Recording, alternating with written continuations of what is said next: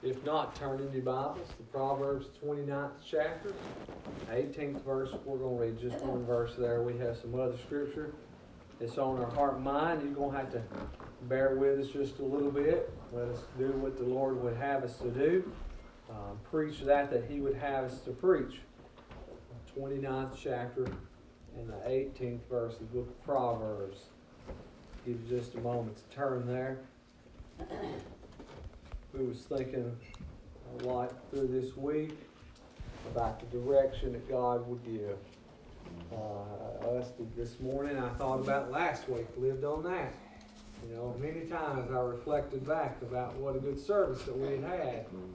And then I began to think, but Lord, I know that's not the end. You don't just give us one blessing, but you continually have what we need for every moment. You have what we need for today and for tomorrow and for every day hereafter. Proverbs 29, 18th verse says, "Where there is no vision, the people perish. But he that keepeth the law, happy is he." Now, I'd like for just a few minutes to talk, just to preach a minute on this verse, and then maybe go where the Lord, I believe, would have us to go. But I begin to think about the word vision. Now something...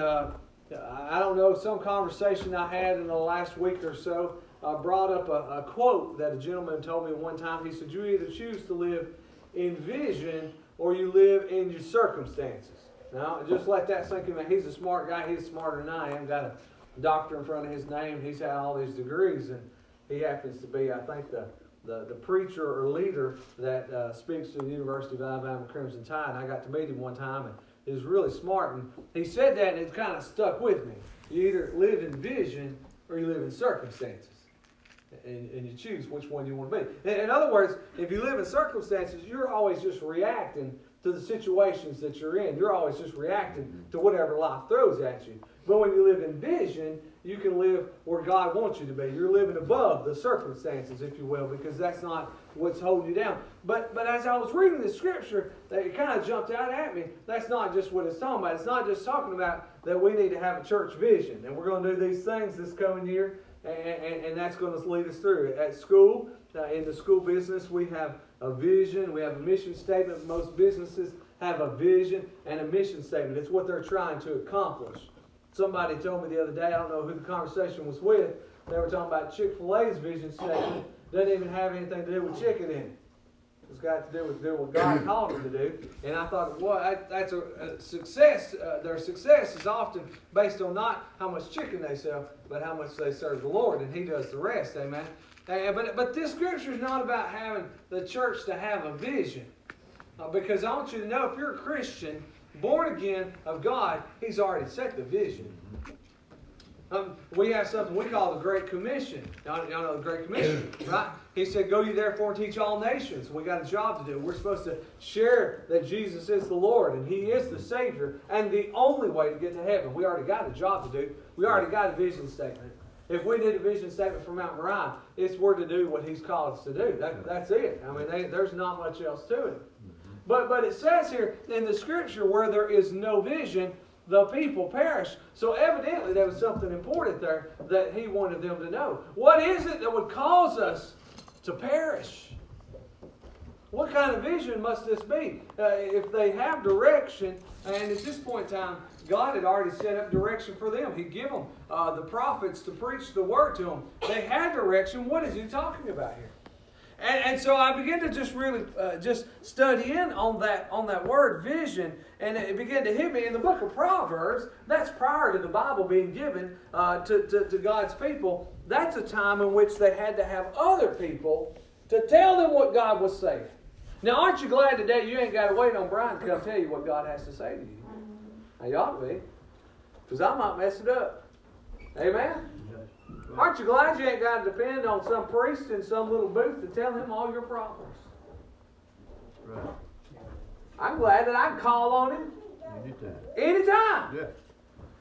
Aren't you glad here? They required somebody to have a vision, if you will, from God, and then tell them what to do. In other words, here when it says, where there is no vision, it's not talking about the direction. It's not talking about some way of doing things or going. What it's talking about is hearing from God. Now think about that. Now, where there is no hearing from God, the people perish. It takes on a little bit different meaning there. Now I want you to get a hold of this. Where there is no way to get the Word of God, the people perish. Now you don't believe me, we can take a moment and we can just step outside the church and we can look at the world. You say, well, the world's flourishing. Well, this is not talking about, first of all, it's not talking about material wealth. It's not even talking about physical life and death. It's not talking about perishing as if they just pass away and die. Because the Bible says we're all going to die. So that's not what it's talking about. It's talking about a different kind of death. It's talking about a death on the inside. A spiritual death.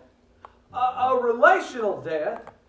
A death of vision and focus. Now let me just get it down where you can understand me. Now I know it's a little bit teachy preachy this morning. I apologize. But the Lord said, you got to explain these things so that then you can get to the Word of God.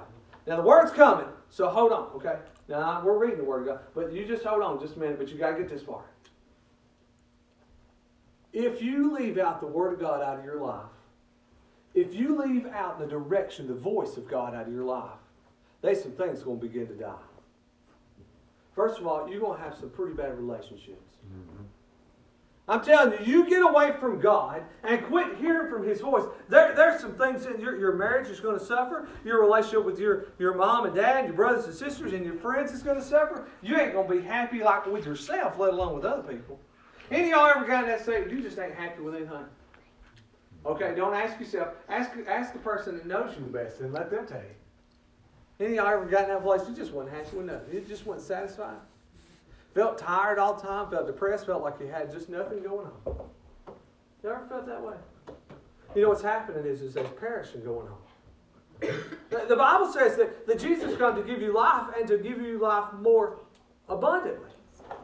Now that phrase, people misuse it and they overuse it and use it all the time. But you need to understand, it's talking about more than you currently are.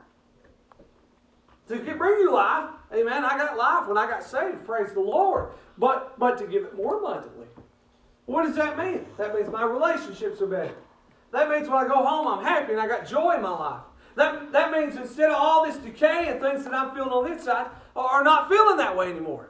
And I want you to know that you let life circumstances happen to you and you lose the Word of God, the vision, you'll begin to feel death in your life.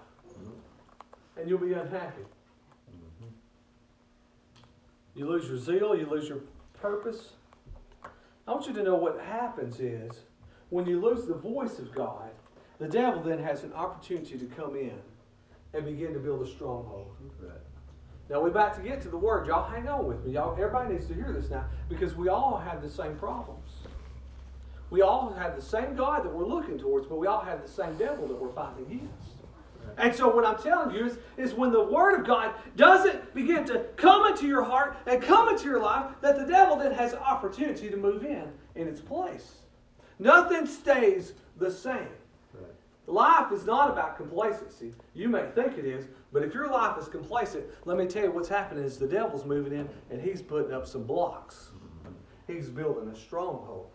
Now here's what happens is the strongholds come into our life. Now I could sit here and I could pinpoint for you, here are some strongholds, and you may have one of these things. But I really don't have to do that. Because it takes the Holy Spirit about half a second for the word stronghold to come up, for something to come into your mind and think, that's what's always bringing me down. That's what I constantly dwell on. Let me tell you what a stronghold does. A stronghold changes what your identity is. That's what a stronghold does. But for example, somebody who has a problem drinking alcohol, what do we call them? An alcoholic. Yeah. It changed their identity. Somebody who has a problem with drugs, what do we say? We say they're an addict. It changed who their identity is, who we see them as. Your strongholds in life, if you allow them to be built and the devil to keep them there, he'll tell you a bunch of lies that you're somebody that you're not. That's right. And that's what the devil does. He lies to you, and you begin to believe his lies, and he's building these strongholds in your life. And you think, oh my gosh, what am I going to do? This stronghold is in my life. And so it's now changed your identity, and you're now somebody, and you just say, that's the way I am. Now, I'm telling you, the world's lying that lie all left and right. Yeah. I'm just that way. That's the way I was born. Amen? Well, just go on, preacher. Preach it. It's the truth. Amen? Yeah. Amen. That's what's happening. Yeah. And it's not just with big things. We could talk about the big things. We could talk about the homosexual movement. We could talk about all those things. But the reality is, some people just say, well, I just got a problem with that. About things that we just look over. We just glance over. Well, that's just the way he is. That's just the way she is. That's not your identity, because that's not who God created you to be. That's right. Exactly right. Now, what you've done is you've allowed the devil to move in, because you took the Word of God out of your life, and he's built some strongholds, and now you believe his lies. Amen. Good preaching right there. That's the truth. Yeah. Yeah, it's just the truth. That's right. We've now replaced the Word of God, the voice of God. There is no vision, and so now what we have is death. And so the devil's moved in, and he's built some mighty strongholds in your life. Yeah. And you tried to knock it down, but what the problem is that stronghold just won't seem to go away. Now, stronghold, we might think of things as drugs and alcohol, pornography, adultery. We might think of these big things, but there's also self-worry, and there's doubt. Yeah. Those things, the devil can put a stronghold in your life and say, you're just not worth a whole lot. You're just not very valuable. They just don't need you at the church. They don't even know if you're not there.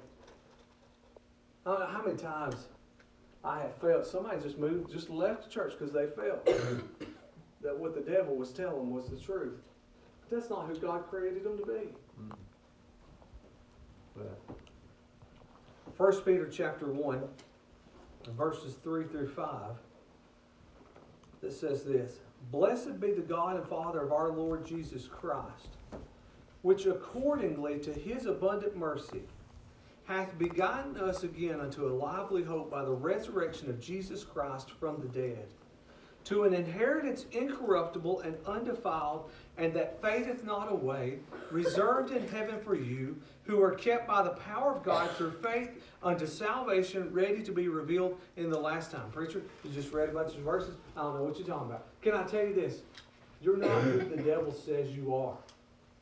So who are you? Well, that scripture tells me that you are kept. That you are an heir. That you have the power to overcome.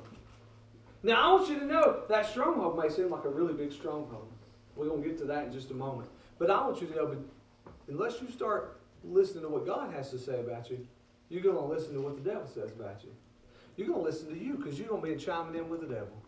Every time you say, well, I'm just this who I am. This is the way it is. I've tried, and I've tried. Can I tell you, that's not who you are. That's not who you are. Because that's not who God created you to be. That's not who God wants you to be. That's not who he has deemed you to be. That's not who he sanctified you to be. But the stronghold looks big. I was thinking, as Brother Jeremy was teaching us this morning, book of Joshua chapter 6, really, really good scripture. Talks about the old walls of Jericho. The old walls of Jericho. I'm going to show y'all something. I'm just crazy. I just had to put up crazy guys. So I was looking at this church. I don't know. Do any of you brothers know? Tell me from the stage how far it is to that back wall. Do y'all know how long this is right here? Anybody got an idea? I'm going to step it off. That's an old country thing to do, ain't it? Steps about 3 feet. Now, I told you y'all got to put up with crazy. I want to show y'all something. Walls of Jericho was a huge, huge wall. Huge, huge wall. Matter of fact, they've dug it up. They've dug it up, and they know how structurally these things were built. Now, this is a picture. The walls of Jericho falling down is a picture of what? God taking his people and saying, I'm going to give you victory. Right? That's what happened. A victory that they won? No. Victory that he won. Matter of fact, he told Joshua, before the walls fell down, I have already given them into your hands. And the wall's going to fall. If you'll just be obedient and listen to me. Isn't that pretty much? Right? It's already done. It's a done deal. So it's a picture of overcoming a great stronghold. The city of Jericho sat on a hill, and it was a strong fortified city.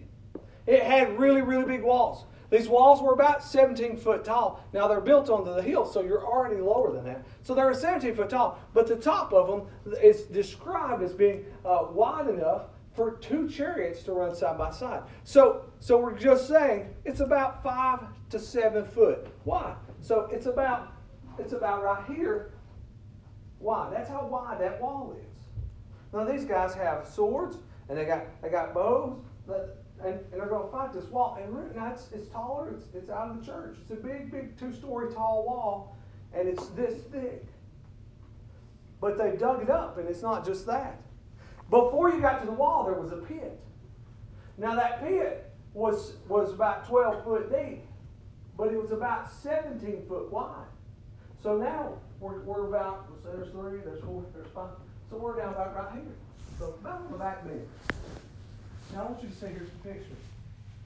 That is what you have to overcome. Right? That's what had to be overcome.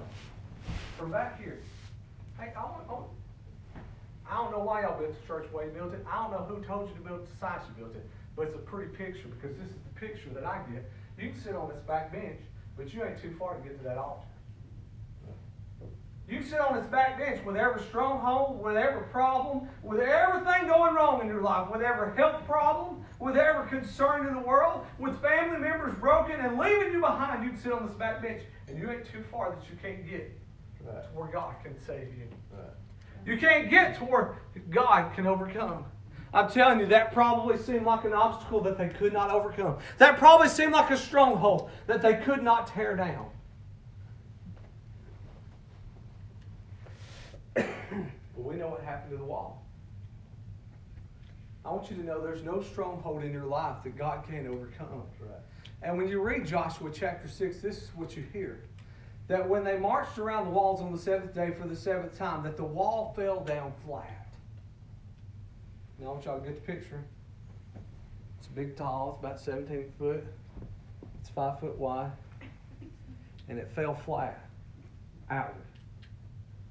Y'all know what that means, right? That it covered up the hole. That's what happened. The wall fell. And the giant chasm that was between them and getting in the city now is filled with the wall. The Bible says that they then walked straight into the city. They just walked right across the wall. The wall fell flat. And they walked across the top of it as if they had a paved way to get to the city. In other words, God already has the way over your greatest obstacle. Right. And that you see as being the problem in your life will lead to your solution. The only thing here is you just got to get to the Word of God. There's no distance too great, no problem too big. Luke chapter 11. I'm going to read one scripture. I'm going to be done in just a minute. You're going to say, wow, he preached short. Luke chapter 11, verse 21 through 22 says this. When a strong man armed keepeth his palace, his goods are in peace. Now, don't you get that? There's a strong guy, or there's a knight, he's got weapons or whatever, right? And when he stands guard over his stuff, everything's safe. Yeah. But verse 22 says, but when a stronger than he shall come upon him and overcome him, he taketh from him all his armor wherein he trusted and divideth his spoils. Now, I want you to see this picture that God gave me. So here's the thing. In your life, if you're the only thing that's standing between you and the devil, he's going to come upon you as being stronger. Now, most of his stuff is lies, but he's crafty and he's good at it. But here's the difference. And so if you go back and read all of that chapter, read chapter Luke, chapter 11, I've never seen this before, it kind of jumped out at me. God's not talking about you protecting against the enemy. What God is saying is the enemy has you convinced that you can't get out of where you're at. Hear me. The enemy has you convinced that you can't win. But God is stronger than the enemy. Right. The old devil looks like a strong man standing there guarding his goods. But when God comes along, He takes away his weapons. Yep, read that scripture. Go back and look at that in Luke chapter 11. He takes away his weapons and he runs fleeing from him. Listen, all you got to do is get back to God. Otherwise, you're going to perish. That's all you got to do is get back to God. Carry your burdens to God and let Him take care of them. Quit trying to fight the old devil on there. We can say all we want to say. We can have a 12-step plan, a 7-step plan, a 3-step plan. We can make all the resolutions we want to make. Yeah. And what are we going to do? We're going to fall flat on our face. Right. But when we go back to God and let God's Word begin to lead our lives, He'll lead us in vision rather than in circumstances. Can you imagine? Can you imagine what they felt like? Abby was talking about this morning, and I've just been playing it over and over in my mind. What it must have been like to say, there's no way. You know there were people in there that doubted. There had to be some people who just said, those walls ain't going to fall down. And now all of a sudden they're walking across them. You may be one of those doubters. And in your life you think, well, it's that preacher, he's preaching a good message, but he just don't know. He just don't know what I've been through. He just don't know where I've been. Can I tell you, it's not a big enough wall. It's not a big enough wall. Because He is the one that tears down strongholds. Yeah. He's the one that tears down strongholds. You've been trying on your own. And it's like throwing rocks against a big wall. And they've been bouncing off. Can I tell you, this news is good news. And it's His news for you. You ain't whoever the devil said you was. You're who He says you are. That's who He wants you to be. And that's who He's got for you to be. But you got to be willing to get back to the Word of God. You got to be willing to get back to Him. Only He speaks things into existence and tears things down with His words. Only He does. All we can do is just keep doing the same old fight we've been doing. And you've been going in circles doing that fight over and over again. Why are you still defeated? Why are you still defeated? The victory is already won. The victory is already His. Come get a verse of song, brother. Why are you still continuing in the same path? Why you continue to feel that same weight on your shoulders? God is the only one who can get you where you're at, out of there. He's the only one that tears down the walls that are too big. There's a great video on YouTube of this guy. He's such a good talker. But he says something in there. He says, God's the one that takes a mess and makes a message out of it. That stuck with me. He takes the mess of your life and turns you into an inspirational message for others. Abby and I have been through heartache. We have had all kinds of problems in life. We had a child born with a terrible disease and watched his life as such a challenge. And what a message God took that mess and turned it into. God's the only one that takes brokenness and makes new beautiful things. Mm-hmm. He's the only one. He does His best work. He does His very best work with the most pitiful situations. That's what God does. Yeah. That's what He does for you. Mm-hmm. He does for me. All we have to do is go to Him. Get back to the Word. Stand with us all over the house as they sing this verse.